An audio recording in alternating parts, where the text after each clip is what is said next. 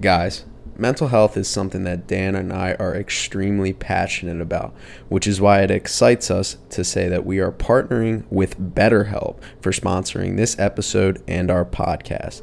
BetterHelp is the world's leading therapy service, and it's 100% online. With BetterHelp, you can tap into a network of over 30,000 licensed and experienced therapists who can help you with a wide range of issues. To get started, you just answer a few questions about your needs and preferences in therapy.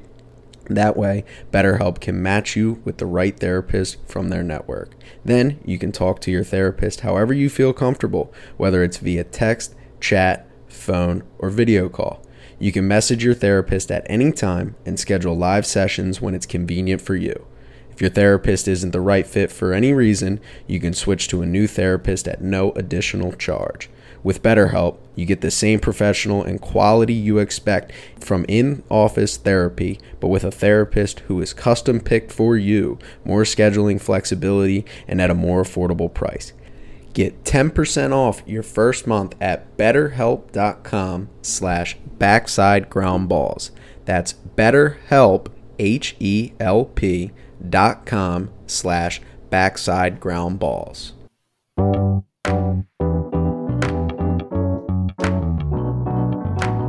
Powered by Riverside.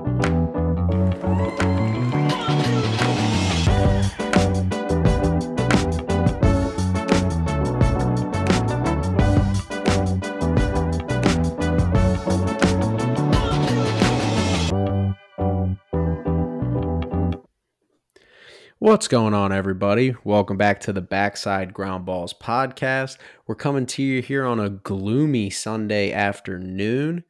Dan, how are we feeling? I know you had a full weekend of fun. Are we good and refreshed and ready to record this podcast? We're doing all right.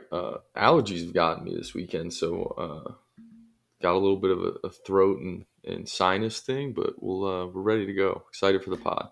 Oh, as always, I'll tell you my allergies. I don't know if it's because I was traveling in some colder, gloomier weather up in the Northeast this past week, but I came back. I feel banged up. I don't know if it's a matter of being in a car for long extended periods of time, combination of everything, but I woke up this morning. I just felt just nasty and stuffed. And yesterday I went to the gym, but couldn't complete. I was just like, I'm going to stretch and get the body moving again because I've been in a car for so long. And then I even felt like crap today. So got to get used to it. But the allergies are definitely kicking my butt too. Yeah, it's just like that time of year, I guess. And I certainly didn't travel or have the like as long of a week as you. But yeah, I woke up this morning and it was just like I did not feel great. But hey, I'm excited to be on here. Excited to be back. It feels like I haven't been on in forever. It's been almost a week, so I'm ready to go talk some baseball. Yeah, we went 2 episodes last week, obviously because of circumstances. One of that was obviously me going solo, but we talked about the White Sox on Thursday by myself. We want to talk about the White Sox because really things have changed since I covered them. Not for the better, if anything, for the worse.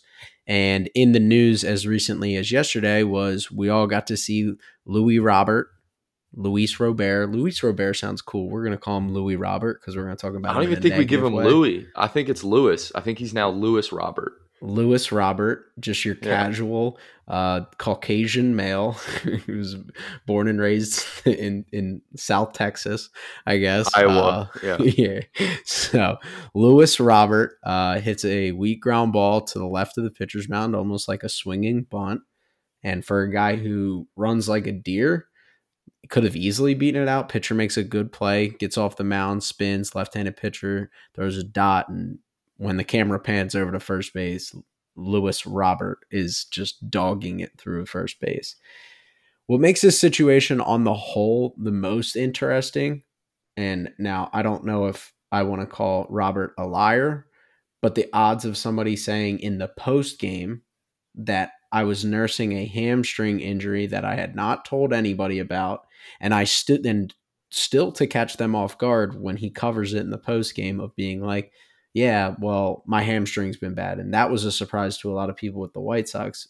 You know, just this whole situation on on with everything considered. What are your initial thoughts and how he handled this?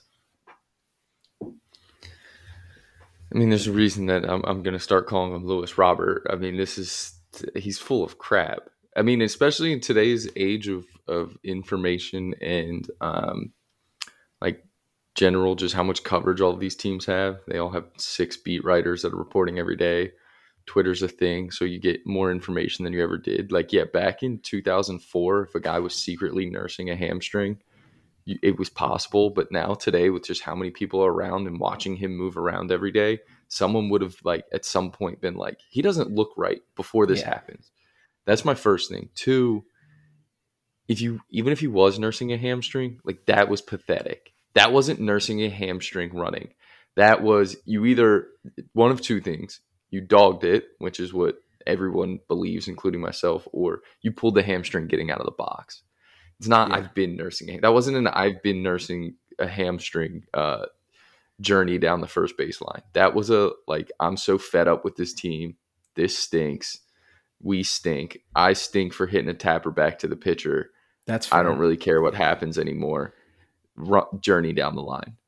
And I hate this is the last thing, and then I'll let you go. But I for one hate all the people who, the travel ball heroes and the college baseball coach heroes who go on Twitter all the time to bash these guys anytime they catch someone not going 150% down the line, because those guys have no clue what it's like to play 162 days. But there's like a fine line that you have to understand as a big leaguer. Like that's a ball where you steal a knock.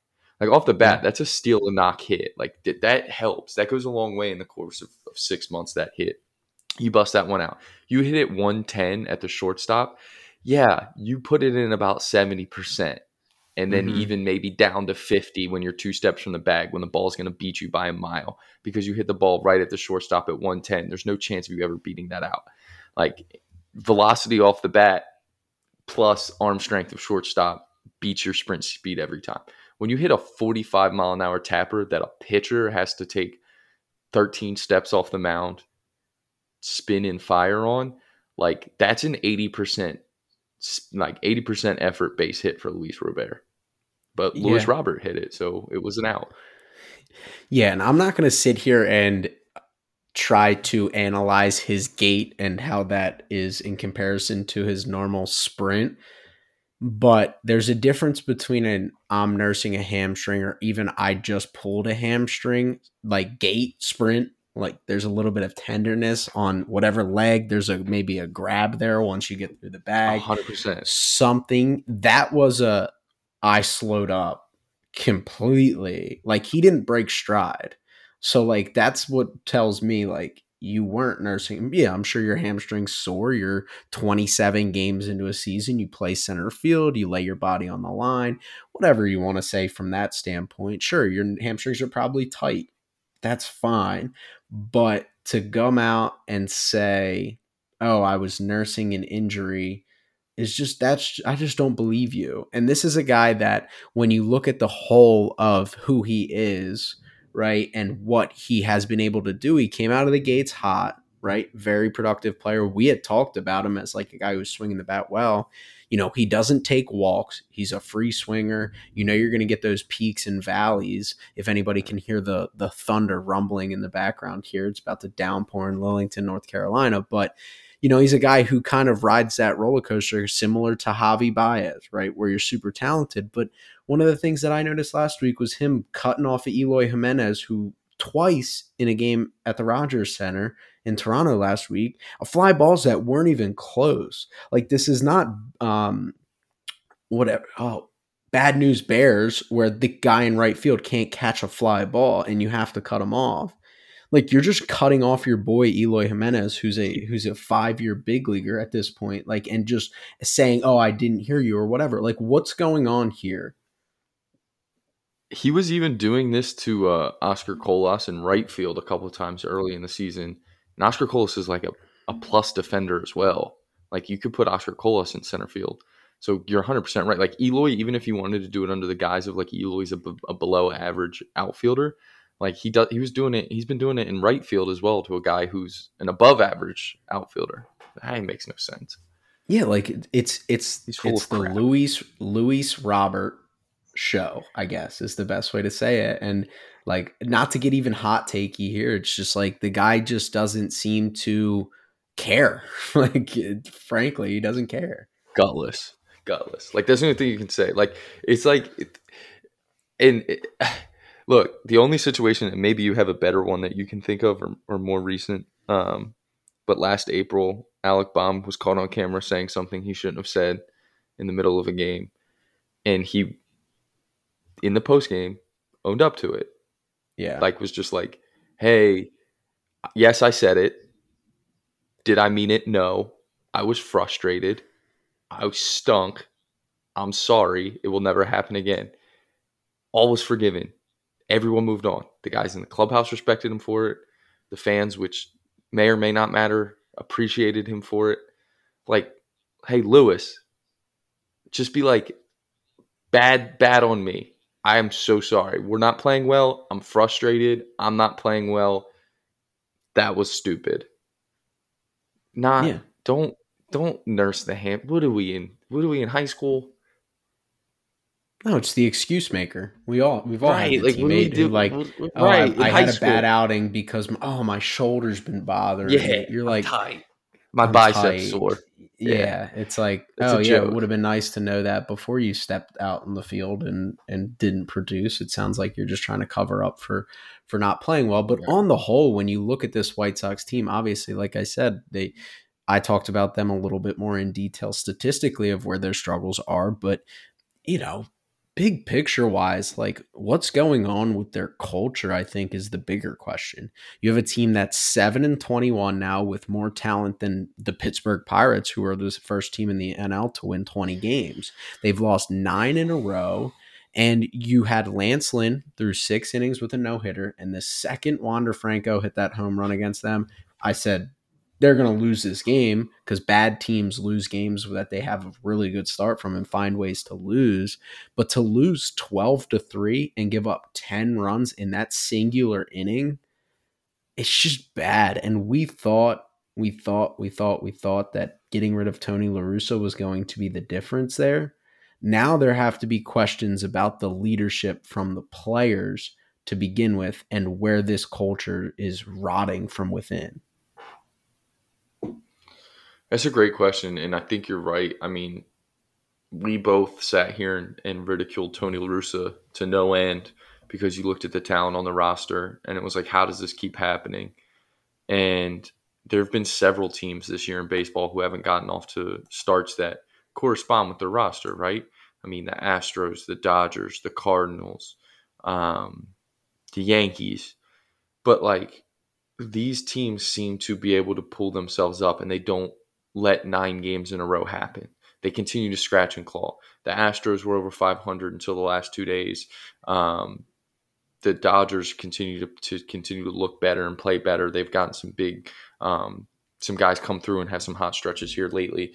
The Yankees continue to stay above 500 and continue to fight and claw.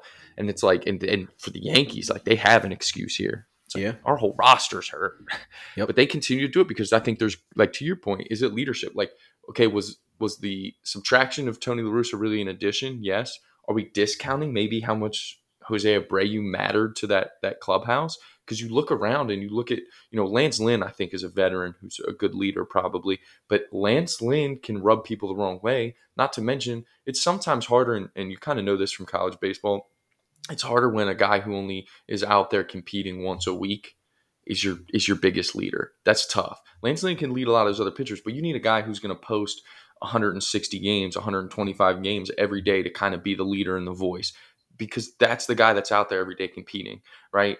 And you go around the league and the best teams, they have a lot of those guys, right, that are in the lineup every day that are their leaders, right? Like, to me, I think of like Freddie Freeman. Plays every day, he plays the right way, he does the things you need to do. Like, he can pull a team up from its bootstraps when they're struggling and there's 11 games under 500 in May and then go win a World Series like he did in Atlanta, right? They don't have that. Like, you look at this roster and it's like they got some young guys. Moncada's obviously hurt, but Moncada's still a relatively young player. Lewis Robert is a young player. Eloy has never been healthy enough to, I think, really take a leadership role. I think they were counting on that maybe a little bit. But like, Andrew Vaughn's a baby. Oscar Colas is a baby. Jake Berger's a baby. Like, these guys are too young. Yeah. You kind of wonder, is Grandal the leader?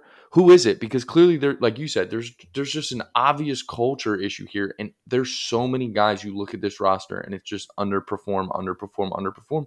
Really, outside of Jake Berger. Jake Berger's got 7 home runs, but that's not a guy you even had in your plans every day. Moncada obviously got hurt, so he's not playing. Berger's done a great job. He has 7 bombs. He's slugging .684. He's 1 dotting. Like, that's the only guy who's performing for them. Eloy 187, Grandal 241, Colas, who's got all the talent in the world, 208. And then, and I apologize because the leader of the team has been hurt. It's probably Tim Anderson. That's what I was going to say. And he's played so sparingly that I almost forgot him. And but where's Tim Anderson when all of this is happening? I guess is my question, because Tim Anderson wants to win. I know he does. Like, you hear him interviewed enough, and he wants to. But it just makes no sense. And another guy who I get, like, it's weird because there's another veteran in that clubhouse who should be better than this. Elvis Andrus has been around for forever. Can he not get the fire started because he's on the backside of his career? Like, you would think that's a veteran guy. Like, and sometimes in baseball there just is no answer. Sometimes it's just a mix of guys. Yeah, and that's what I was thinking is, like, Yasmani Grandal takes me as the guy, but he's kind of takes me as a quieter guy. He doesn't take me as a get in your face kind of guy. He's kind of just your mellow guy. And Elvis Andrus, while he does probably have the utmost respect of his peers, you can only say so much when you got enough going on the back of your baseball card. Like, you're posting 186 with a 216 slug. Like, you're not getting, like, if I'm Luis Robert, I can't say it the way that you keep saying Louis Robert, and you try to get in my face about me not hustling, I'd be like, yo, go get a knock. Like, sorry to break it to you. You're right. And that creates so much tension to begin with. And again, I like Tim Anderson, the player. He's fun to watch, but is that really what you want from your leader? Is the way he can personify sometimes. He's a lot different than your Freddie Freeman, which maybe that's what these boys need. I don't know, but like, it's just a question mark. Is that the guy that's going to be like, hey, get on my back, let's follow me? Sometimes it can be the Tim Anderson show, and he might want to leave those guys behind. Well, and I think it's tough because I think another guy that could do it, but he's new, so he's not going to, is Andrew Benintendi. Like, Benintendi's got enough pull now. He's got a World Series ring that, like, he can be that guy because Benintendi does play the game the right way, and Benintendi's a pretty good ball player. And I think Tim Anderson can, to be honest. Yeah. To me, it should be Tim. Like, Tim Anderson can walk up to you and get in your face, and he will. And again, I know Tim Anderson wants to win, but it's tough. He's played 11 games. He hasn't been around for this. Like, I don't know what his situation. I'm sure he's in the dugout, and I'm sure he's with the team, but like, to your point of Elvis Andrus not performing, like, it's hard for Tim Anderson to be in the training room yelling at guys. Like, he's trying to get back on the field. I wouldn't be surprised if they start to look a little bit better when he gets back, because having that presence and sometimes that persona, that confidence kind of drips. Yeah. My question is are we too far gone is going to be the only question by the time he gets especially back. It's, on the good side of things, we talk about confidence being a drug. Well, when things start to compound on you, it goes, and it goes fast, and it is hard no matter who you bring back to get that thing rolling. It's impossible, no matter, like, once it becomes a toxic environment where guys seem to not be pulling on the same side of the rope, it is more times than not impossible to get that one back. The one team, like the teams that go on to win the World Series that have struggles, are the ones that have guys steering the ship that are like calm, that are like, hey, we're working hard. You remember Davey Martinez used to drive Nats fans up a wall when they were 1931, saying, I still believe in these guys. We still believe in the clubhouse. We still believe in all this stuff. They got the shirts, they have fun. The baby shark starts with Gerardo Parra, like all that stuff. You don't see that with the White Sox. I don't watch the White Sox on a day-to-day right now. It don't seem like anybody's having fun. It don't seem like anybody's pulling on the same side of the rope. Luis Roberts trying to get his hits for him. You have like Yasmani Grandal's just trying to find his career again. Eloy's a guy who's going to turn it around eventually, but he's just trying to find knocks for himself, get right. Andrew Vaughn's trying to stick in the big, like all these guys are playing for themselves. It almost seems like it's like, and you can justify why that if like things aren't going well, like all of those guys have reasons to be selfish and play for themselves and not be pulling on the same side of the rope. And before we get too hot takey and ESPN culture, like with me talking about selfish players and championship culture and everything like that, we'll move on to something a little bit more positive here. The Philadelphia Phillies, obviously Dan's Philadelphia Phillies. Sometimes we forget that when they're playing well, we talk about them. When they're playing bad, we try to avoid them as Dan's Philadelphia Phillies. They're 8-2 in their last 10. They've won 10 of the last 13. They've won specifically 4 straight here, taking the series from the reigning world champs and the Houston Astros, who obviously took them down in late October, early November of last year. And really the wealth of this series and the tone setters for this series was really the guys that took them to the World Series last year on the backs of Wheeler and Nola. So, Dan, from what you saw this weekend, what were some of the things that stood out to you from big game Aaron Nola? He's notoriously a big game pitcher in Philadelphia. Guys like to bring that up with him. What did you see this weekend? I would just first like to say that I'd rather claim the Philadelphia Bulldogs that Howie Roseman are building in the National Football League instead of the Philadelphia Phillies. But no, yeah, I think the thing with them is like that's another one of these teams that had expectations and started out slow, right? And they have a bunch of leaders, including their manager, who again was just like everyone stay patient. We're going to start playing well. And you could see it like when there's talent on the roster and the names that are on this roster, you knew they were going to start playing well. And they've gotten contributions all over the place, frankly. But like the biggest thing that's happened in the turnaround is they started getting better starts and their bullpen has been absolutely ridiculous in the last 15 games. And that's kind of whenever a team like this gets on a streak, it's like the bullpen's always like, oh, you see, oh, a team's 8-2 in their last 10. Look at what their bullpen's done in that same 10-game stretch. And typically, they've gotten good starts, and then their bullpen has come in and just slammed the door.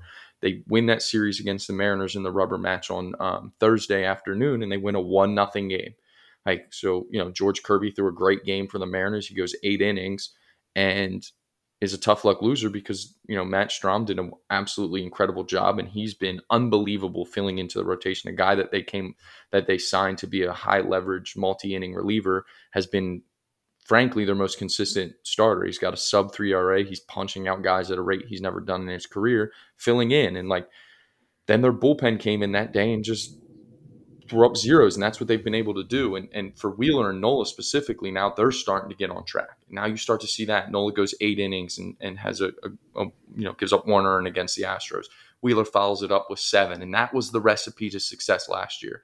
Really good starts. If you remember last year, it would be Wheeler, Nola, Suarez, and they would all get good starts. The bullpen was fresher. The bullpen came in. They had weapons. Now their bullpen's even deeper. And that's what you look at. I mean, when you looked at Nola, like the velo was down, which it's always down in April. I think the thing that was concerning is typically in April, it never dipped start to start like it had as far as in the 4th inning this year leading up to the Houston start. He was averaging like 90 miles an hour after the 4th inning on his fastball. That was the concern. And going into the year, I think the reason that some alarm bells were going off was like, well, these guys just threw 230 innings last year on the way to the World Series. Are we just seeing fatigue? But I just think it's been more of they were set back. Their off seasons were pushed back. They were still in spring training their first 4 starts, compared to where their body felt, and now that they're kind of fresher and we're getting into this and they've put together 5-6 starts, they're starting to come out and really throw the ball well. You saw it with Wheeler yesterday. His stuff was crisp. He looked like Zach Wheeler. The velo was what we were used to. The slider was sharp balls. And ton of ground balls. It was swing and miss ground balls, which is what he does. When he can balance swing and missing ground balls, he's dominant. That's who he is. And I think that's the exciting thing when you look at kind of what sparked this in their pitching staff is that. And then the bullpen. I mean, look what the bullpen's done. Yeah, definitely. And I think when we talk about the Phillies big picture, I believe they were 86 win team last year?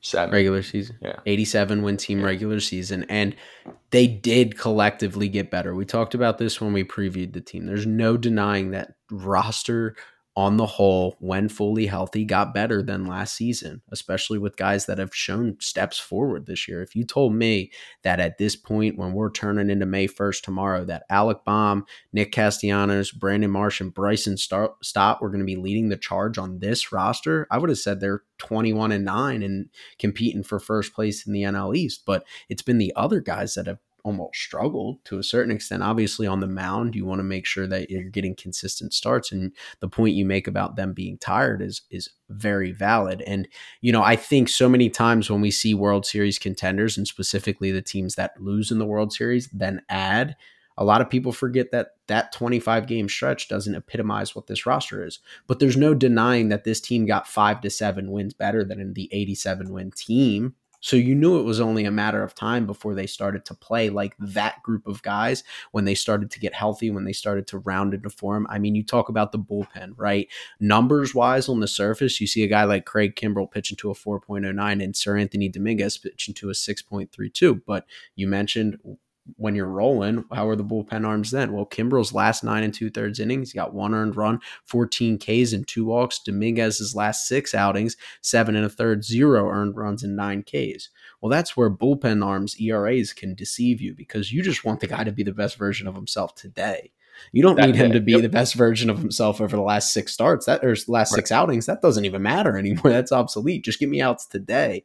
You start to get those guys to consistently get you outs. Jose Alvarado is starting to turn himself into one of the most dominant relievers in baseball. We see this year and year, that guys that come out of nowhere. Well, it looks like Jose Alvarado is going to be the next guy that's going to punch 2 per inning and pitch to a sub-1 ERA, sub-2 ERA over the course of the year. And then we've all known Gregory Soto has the stuff to do it. Well, he's pitching pretty well this year. So when you look at the bullpen on the whole, you can see why they're starting to win ball games. I mean, that's 5 or 6 arms that can get consistent high leverage outs against 3, 4, 5 against any team.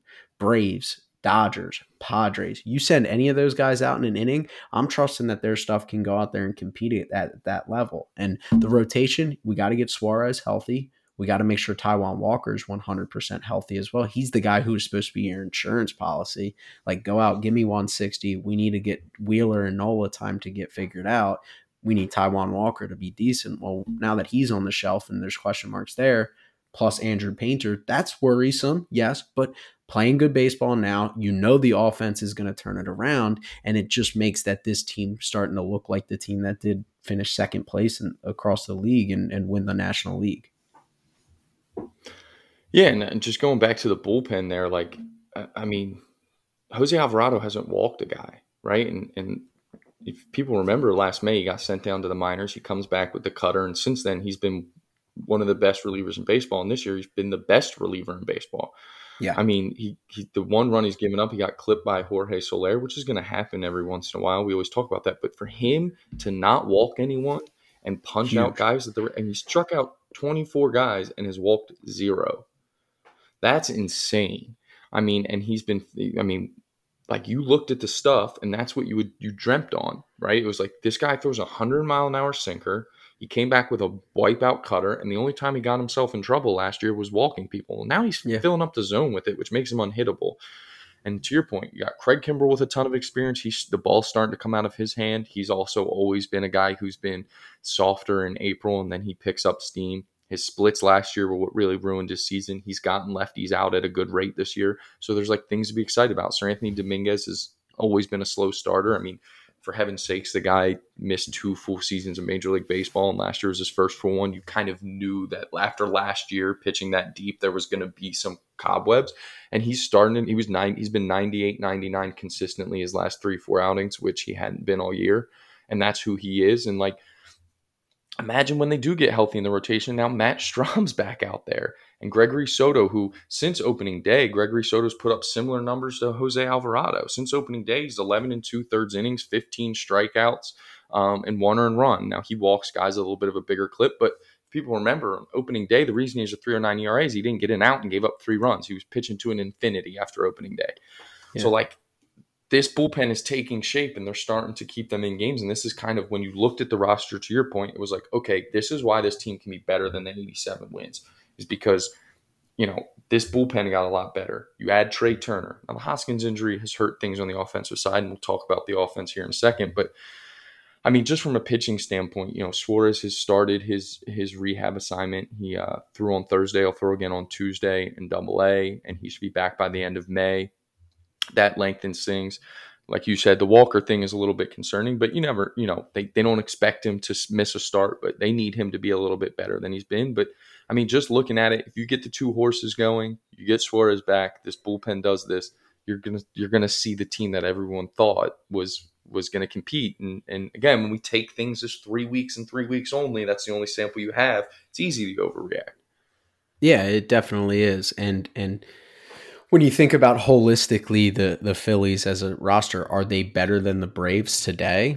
No, not necessarily, No. but you give yourself a shot. You compete at a high level. You get healthy across the roster. You never know what's going to happen in Atlanta with anything, peaks, valleys, injuries, roster churn, whatever it is. Then you get to the trade deadline, you add again like they did last year, and who knows? Maybe you are pushing first place in the NL East. I think my money would be on the Atlanta Braves to continue to take the lead and run away with that thing. But this roster, when you start to mention those three starters specifically, that bullpen, and a fully healthy Phillies lineup, there's a reason why people thought they were going to compete at a high level in the National League. And if there's anything that this podcast is outside of a Joey Gallo fan club leader, we're the Absolutely. Kevin Long fan club leaders. Stop. Yeah. We could talk about Kevin Long. We did multiple episodes last year talking about Kevin Long, and he's flexing his muscle again.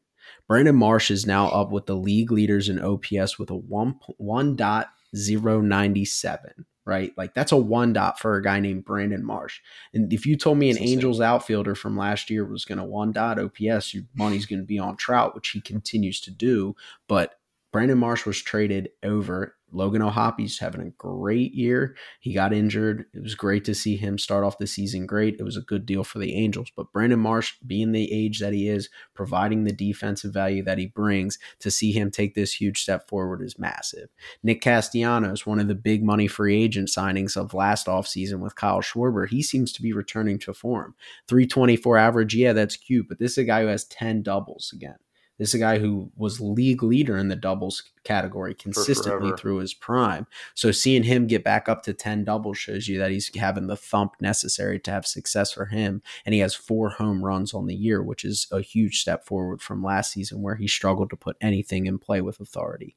Then you have Alec Baum, who he slowed a little bit since the fast start that we had talked about, but he's a guy who's hitting 286 still. You'd like to see the power be a little bit more consistent. So obviously there's so many other pieces with this offense, Dan, but when you think about what Kevin Long's been able to do with those 3 guys specifically, and you can even throw in your guy Bryson Stott and Edmundo Sosa as guys that Kevin Long's made an impact on, with this offense is just impressive. Well, and real quick, like even to expound even more, he's probably going to be out for most of the year now. He tore his meniscus on Friday, but Christian Pache was hitting 360 with a 960 OPS in only 26 at bats. But like, you're talking about a guy who couldn't hit, like just flat out couldn't hit. And then Kevin Long, I don't know if he's that good or if it was just like Pache had gotten hot for a little bit, but his swings and at bats had definitely gotten better. And the fact that like you can just be like, Kevin Long can just be like, look what I even did with this guy. Mm-hmm. I mean, and Rob Thompson said it last week. Kevin Long's the best hitting guy he's ever been around in his career. And Rob, like me and you sitting here in North Carolina, who, never being in a big league clubhouse, to say that is one thing. But for Rob Thompson, who's been a lifelong baseball guy, lifelong in baseball clubhouses, to be like just flat out, Kevin Long's the best hitting guy I've ever been around, says something.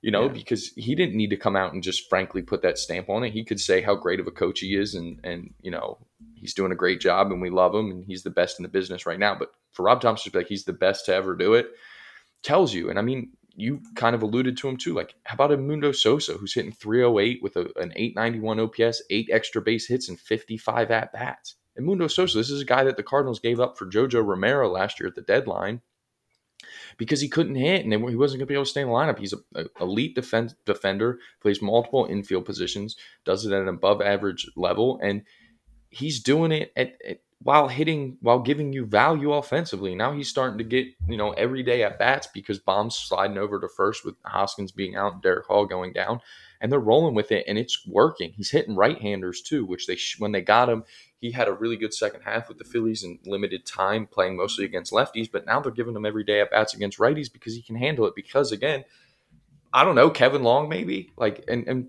Bryson Stott. I mean, Bryson Stott, what he's been doing, he's only struck out 23 times in 123 plate appearances. He's hitting 322 while doing it. He started the year on the 17-game hit streak. So when you just look at all those guys, the Marshes, the Bombs, the Stotts, the Sosas, like what they're able to do and how they've kind of carried them, it's huge for a Phillies team that's doing it without Hoskins and Harper. And you're going to get Bryce back here soon, and that's going to be huge for them. But, the adjustments Brandon Marsh has made to turn himself into an everyday center fielder, lefty, righty, doesn't matter, is tremendous. And that's something they needed. They haven't had a regular everyday center fielder that's been, that's brought good value since Shane Victorino, which was, 10, 12 years ago. I'll tell you this. Go ahead. Yeah, I was just going to say to kind of speak on what Rob Thompson said about Kevin Long and the consistency of the way people talk about him is all you need to know. There has never been you don't usually hear about it. Like, hitting coaches have the highest turnover rate for a reason. It's a thankless job. It's the hardest thing to do in baseball. So when guys struggle, obviously you're the one who gets kicked to the curbs. When guys have success, it's more the player's responsibility. It is a tough job, but never once have you heard any player come out and say like anything bad about Kevin Long. Not that players come out and say anything bad about Kevin Long to begin with, but then you start to mention the fact that there are players that religiously follow Kevin Long.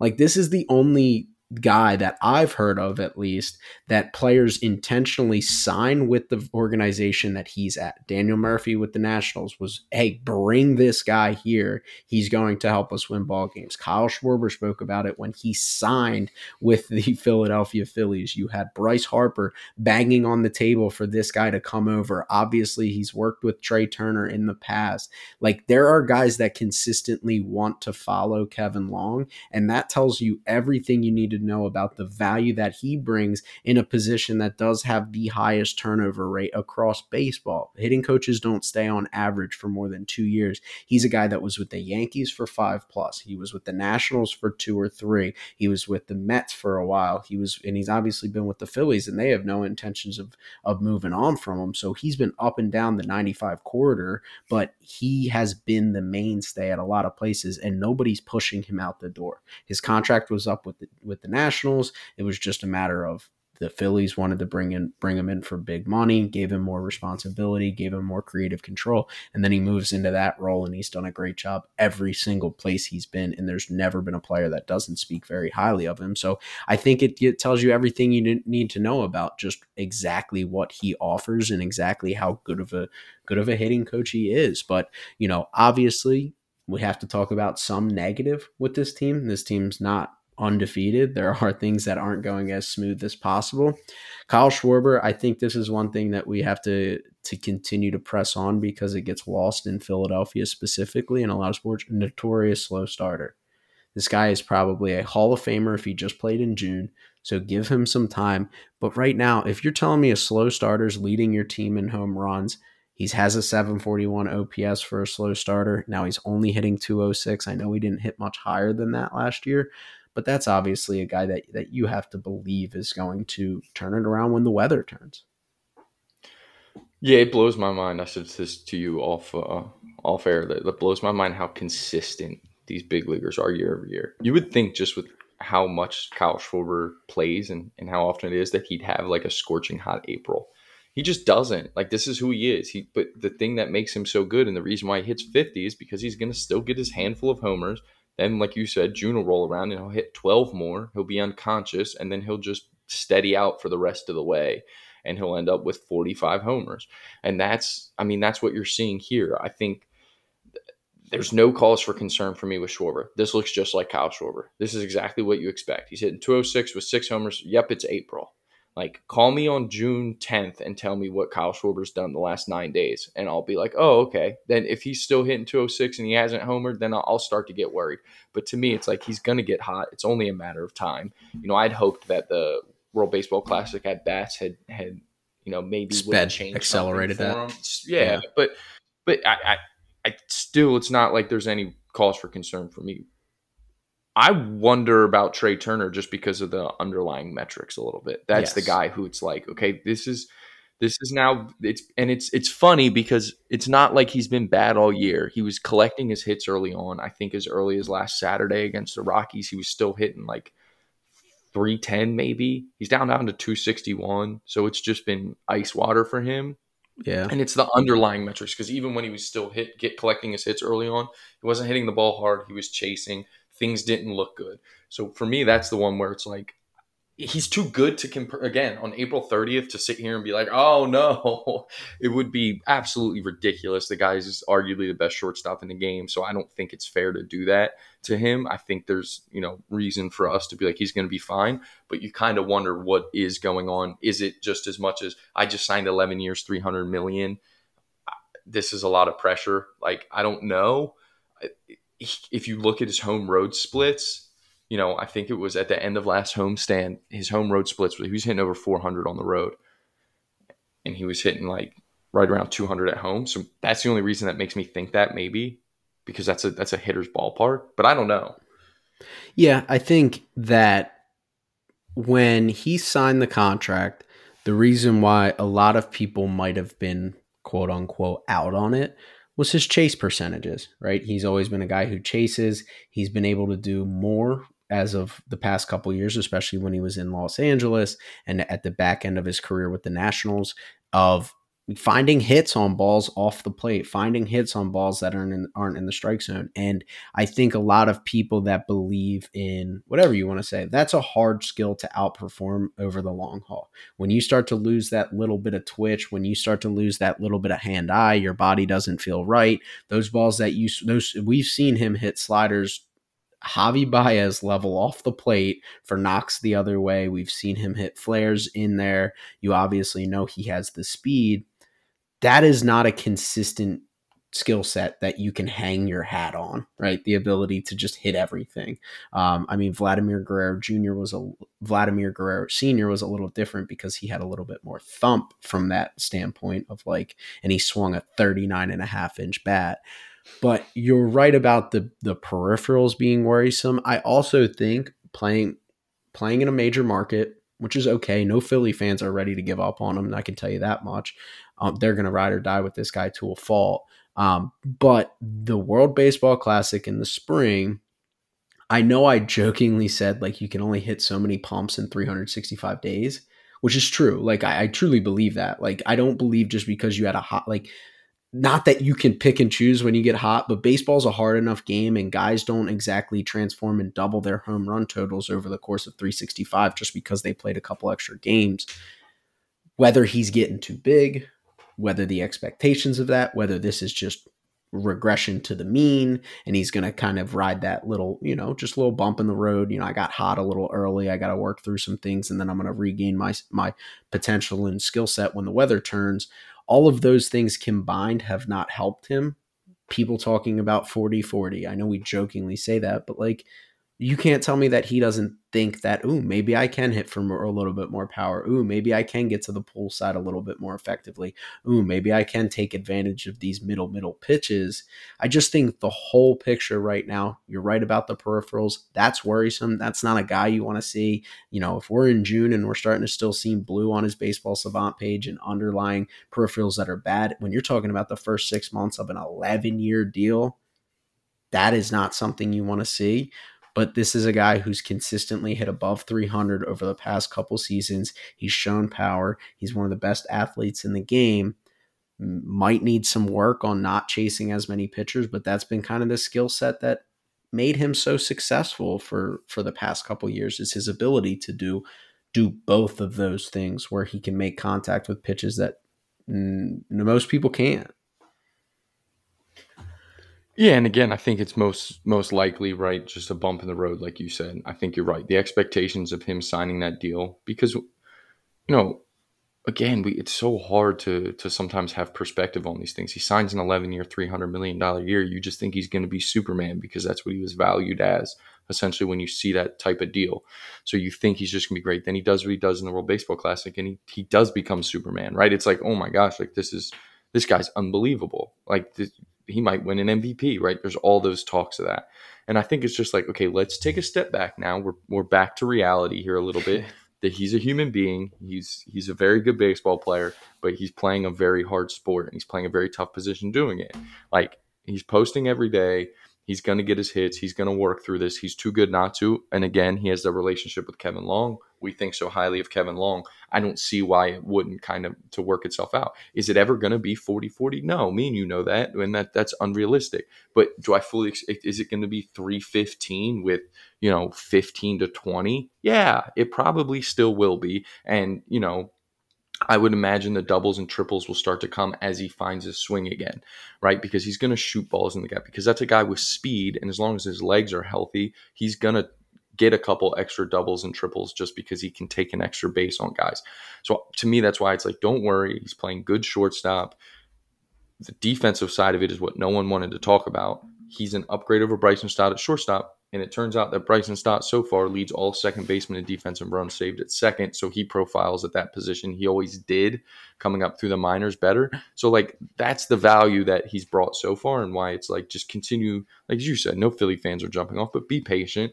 If you look up at the All-Star break and they're still blue on the baseball savant, then start to ask the questions. As for right now, I think just let him steady the ship. He's too good Yeah, not to. I agree, and I think the one thing that I'll say for guys longevity wise, like guys that aren't good on base guys, like it's tough if they don't hit their way on. It's tough to bring value, and like that's where his floor is like a lot of money tied into a guy that if he doesn't like he's OBPing for a guy who's one of the better players in baseball, he's OBPing 300 flat. Like pitchers aren't afraid to attack him ever, really necessarily. They know they can get him to chase, and you worry a little bit about like you got to hit your way to on base at a 375 clip. I think that, but to me, I think you're right. You're absolutely right when you talk about that profile of player. I just would say that worry comes from, like you said, longevity. That worry comes 4 or 5 years from now. I don't think that Yeah. worry comes this. If we're talking specifically this year, he's gonna do like he's still capable of doing that as his Yes. contract ages, unless he's able to transform himself, which I think is kind of hard to do, unless he's Harder. able to transform himself into like a walk guy, like a high on base guy without having to hit his way on. You're absolutely right. If we're sitting here Yes. 5 years from now, then like, yeah, that is like, he's Yeah. not going to be as valuable because he's going to be Yeah. hitting 250 with a 300 on base, and that's not as valuable because it's Mm-hmm. not like 250, 300 on base with 35 pumps. Yeah, and I think that's what, and even more focus on this year too, to build off that. If we see a Nick Castellanos like, snowball effect down a mountain where it just keeps getting bigger and bigger, and the pressure compounds and all the things like that, that's even the bigger. Like Kyle Schwarber, when he's hitting 206, he's OBPing 320. It's like, oh, okay, well, and he's providing thump. It's like Right. that guy that starts to chase, he starts to press. We saw it with Castellanos. He swung at pitches, and you would just be like, I mean, how many tappers back to the pitcher did he hit What? last Right. year? You're like, oh my goodness. So Oh, as many as Javi that's the Baez. Right. that's the worrisome in Philadelphia with him for the right away. But then you're an off season away from let's reset, let's get our head back under us, let's rework through some things, and you're back being Trey Turner. And that's And I think that the good with the I bad. think I think the makeup of those two players is a little bit different too. Like I think Castellanos was a guy who it takes him a while to get settled into a place.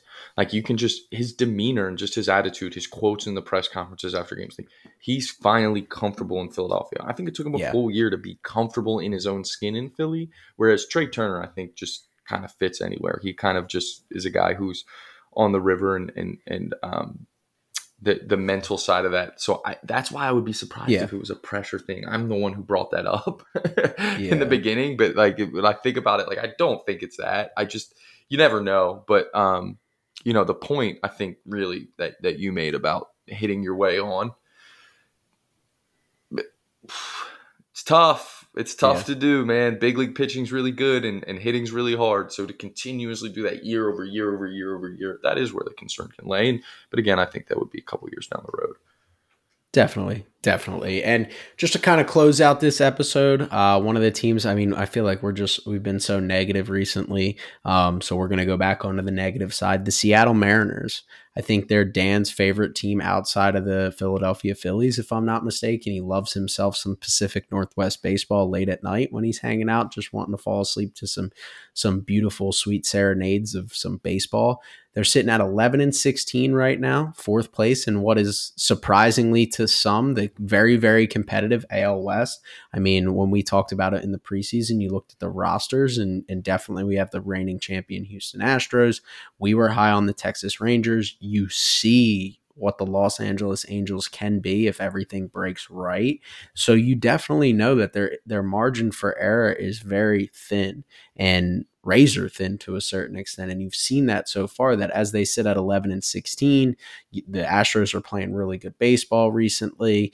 The Texas Rangers have slowed down a little bit, but they're still playing good. They're going to get Corey Seager back. You start to worry about, hey, what is this team going to be? And you look at the offense as a whole. Jared Kelenic has been a phenomenal story through the first part of the year. He's got 7 home runs. He's leading the offense in a lot of different categories. And you just look at what this team has been outside of him. There's some power. There's some guys that have shown the ability to challenge the fences. Even Teoscar Hernandez is hitting 208, but he's got a 406 slug. Julio's hitting 239. He's got a 442 slug. Cal Raleigh's hitting 220 with a 415 slug. So you're looking at guys who are sitting at a 200 isolated power. So they're definitely getting their extra base hits. But in terms of the everyday production, in terms of the hits that are falling, it's definitely something that is a little concerning, really, for an offense that we think can be really good. But I think in terms of the name value, I mean, if you told me Jared Kelenic was going to take a step forward, I'd probably be 100% bought in. But you look at the other guys across the lineup, and there's not exactly that second superstar outside of Julio Rodriguez. No, and that's the frustrating thing. This lineup's way too good to be performing the way they are, and this just feels like a team that I cursed them. Is what it feels like. Because like when you looked at the Phillies the first 3 weeks of the season, these teams are identical. It felt like now the Phillies had some better offensive numbers, but it's just like inconsistent. Because you look at it and like you said, like, oh, we're getting some good power here. Like, why aren't we winning enough of these games? George Kirby in Philly on Thursday afternoon goes 8 innings and gives up 1 run, and they lose. That's a game you win. That's a game that good teams win. Good teams don't win 1-0 games where their starter gives them 8. They don't. Playoff teams, World Series contenders, they typically do not lose those games throughout the course of a year. Then there's games where the offense, scores a bunch of runs for them and they lose. And it's like, well, we didn't get a start because, losing Robbie Ray, I think, was a big blow. It's a huge blow. It's a Cy Young caliber pitcher. It's a guy who's won one.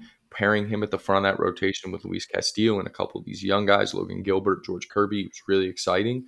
Chris Flexen, who slid into that rotation, has been terrible. He's pitching. He's got over an 8 ERA. He's got almost a 2 WHIP. I mean, I think it's just been absolutely kind of brutal. And before I let you jump back in here, like from a pitching standpoint, I'm calling for Emerson Hancock. Like, let's go. Give him a spark. Like, let this kid come up and pitch. Like, it's not going to be worse than Chris Flexen. It's not. True. It's not. It's not going to be worse than Chris Flexen. There's been some health issues in the past. He's pitching right now. He's healthy. He looks good. Like, let's go. Yeah. Any opportunity to get a Georgia Bulldog on one of your favorite professional teams, you just cannot resist. But I'm all over it. It's that weekend. Yeah, it's the weekend for it. I will say that one thing that my brain goes to, right? We talk about this all the time. If there's any correlation between hits and batted ball profiles, it's the harder you hit it, the more that are going to fall for directly for hits, and the higher your average is going to be. It's hard to hit it where people are not. When you're seeing a team that can hit for power and is hitting for low average consistently, that tells me one thing, because to hit for power, you have to also hit the ball hard and specifically in the air.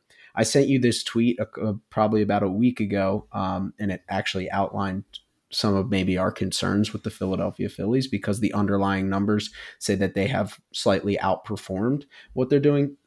The Seattle Mariners are what I would deem as second in terms of specifically expected slug, which is kind of the craziest part to think of when you talk about they're putting balls in play hard and they're not falling for hits. So they're third in expected batting average, whereas in terms of their underlying difference between batting average and expected batting average, and they're fourth in expected slug in terms of where they line up on that. So you're talking about a team who has had some bad luck here. As we kind of talked through it, I kind of started to think, well, if there's one thing that we can correlate to hitting for power, it's hitting the ball hard and specifically hitting the ball consistently in the air and providing some thump. So when you have a lineup that's able to do that, maybe there are some underlying peripherals that allow you to believe that those knocks are going to start to fall, those soft hit balls that get caught every time when you're in a 1-0 game against the Philadelphia Phillies and your starters going out posting and you just feel like everything, we've all been there, right? You hit 9 piss missiles right at the center fielder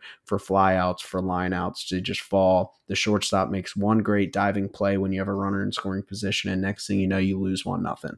We've all seen it happen. I believe in this offense. The peripherals show that the offense will be better. The peripherals show that you can't imagine a guy like Eugenio Suarez, who has led baseball in home runs. You pointed that out really over since 2018, 2017, Yeah. just been consistently in the top of the league every year in home runs. He's not going to only slug 353. You know that. Ty France is a guy who's raked at every level. He's not going to slug as low as he is right now. But when you talk about the pitching side of things, I'll start with a positive. Luis Castillo is a notorious slow starter. Let's let that sink in for a second. Luis Castillo is one of the most well-known notorious slow starters in baseball. He is the Kyle Schwarber of pitchers. And if you told me Kyle Schwarber hit 12 home runs in the month of April, I'd put my money on an MVP award for him. So when you talk about Luis Castillo's velo being down 2 ticks, which is normal across his career, he's always down in April and early May. And he's still already pitching to a 1.82 with 38 Ks and 34 innings.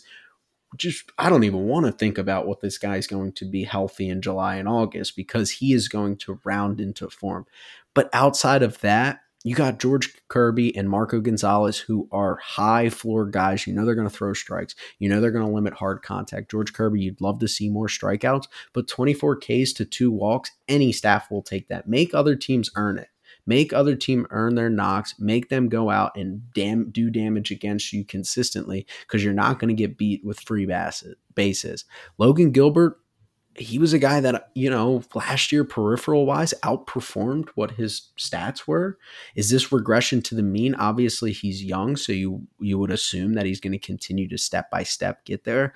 But you're right about Chris Flexen. Something's got to give here, whether that is Bryce Miller, whether that's Emerson Hancock, whoever it is in the farm system that they can call up and just be a shot in the arm. Because I think the best part of what you said is they can't be worse than Chris Flexen. Taylor Dollard's a guy in AAA who Colin spoke high of as a guy who came out and kind of shoved it against them a couple of times last year in AA. Who knows what the next step is, but the big part of what you said is they cannot be worse than what Chris Flexen is. You don't need one of those guys to come up and be Robbie Ray. You need one of those guys to come up and just provide you with some form of value. Yeah, and it's deflating when you're a team that has the expectations that the Mariners have going into this year being like a playoff team. And we talked about them even potentially challenging in the West. And you're trying to pull yourselves out of this, right? That's a group who has good leadership. That's a group who likes playing together. I think Scott Service does a great job of just kind of being even-keeled all the way through. They're trying to pull themselves out, and every 5th day, this guy goes to the mound. And no offense, but like that's deflating. Like he's pitching to a 9, man. Like he's not putting up any zeros. Like I can't. Like if you're on that team and in that clubhouse, and it's like, okay, we've won 2 in a row. We're getting back into this thing. We're 3 games under 500.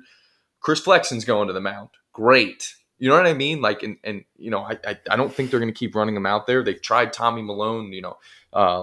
Last night they what's the kid's name? I'm sorry. I don't want to. Easton McGee. Last night they go to Easton McGee and he shoves, and that's great. And like, good, get some juice in there that's not flexing. And I would like to see Hancock, obviously, and some of these other guys. And I think that's the way they have to go because, like you said, Castillo, I mean, he's going to be in the Cy Young conversation without a doubt. He's turned himself into such a good pitcher. The stuff was always there. The numbers never followed in Cincinnati. He matured. He figured it out.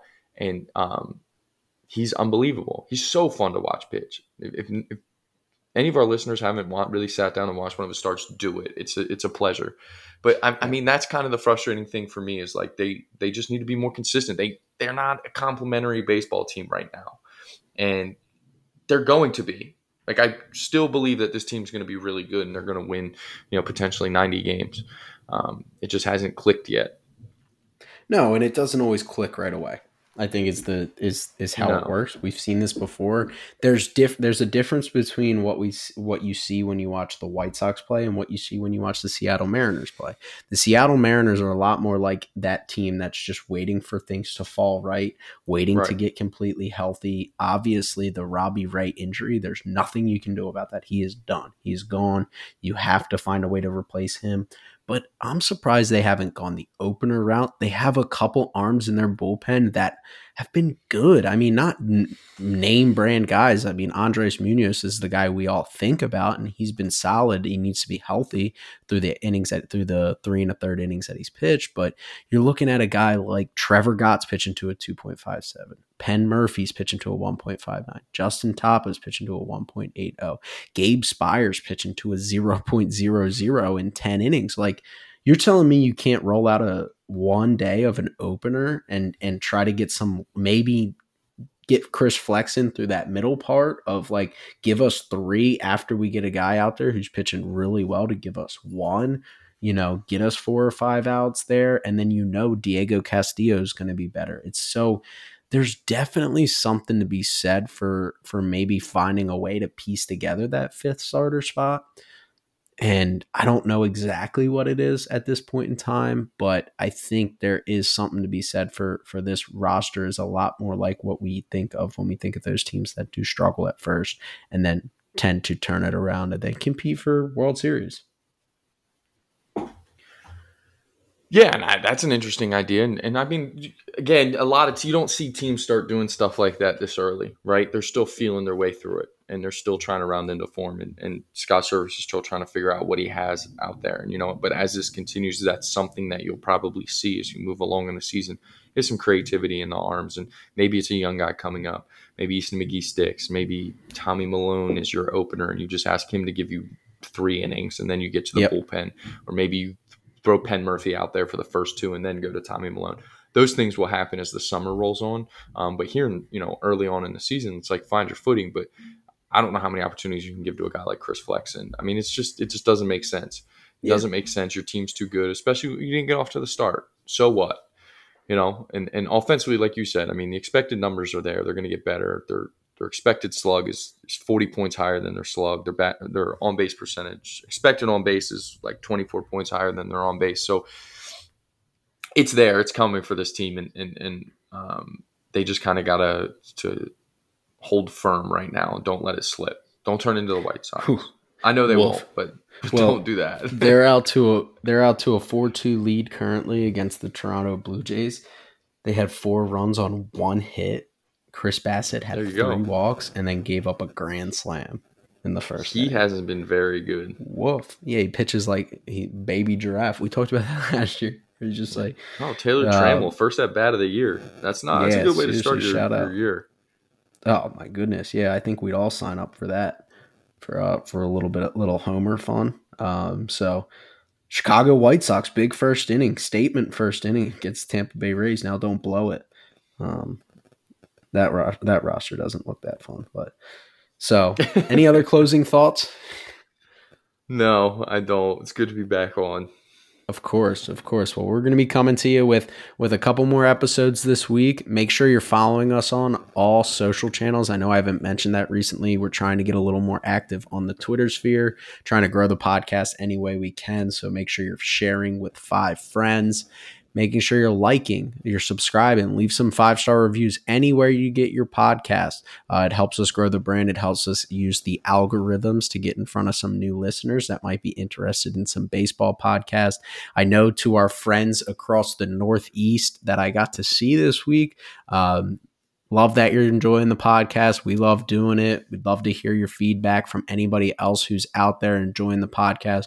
We love talking to our listeners. We'd love to take some ideas on way to do anything, way to increase our productivity, way to increase content, way to things you want to hear, questions. We'll keep a mailbag open as we kind of hope to grow this and give anybody an opportunity to ask us any questions that they might have about their favorite teams or anything in general. So making sure we're doing all those things, helping us grow the podcast any way we can. We'll be back with a couple more episodes this week.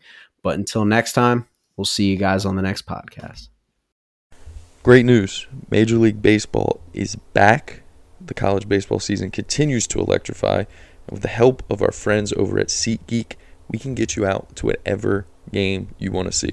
All you need to do is head over to SeatGeek, find your game you want to go to, and enter promo code BACksideGroundBall to get $20 off your first purchase. Maybe you want to go see some NBA or NHL playoffs. I don't know, maybe you want to go to a concert with the weather warming up throughout the country. No matter what event you're looking to go to, our friends at SeatGeek can hook you up with the best deals. Great seats at an affordable price. You can't beat it. Make sure to enter promo code BACksideGroundBall for $20 off. That's SeatGeek.com, promo code BACksideGroundBall.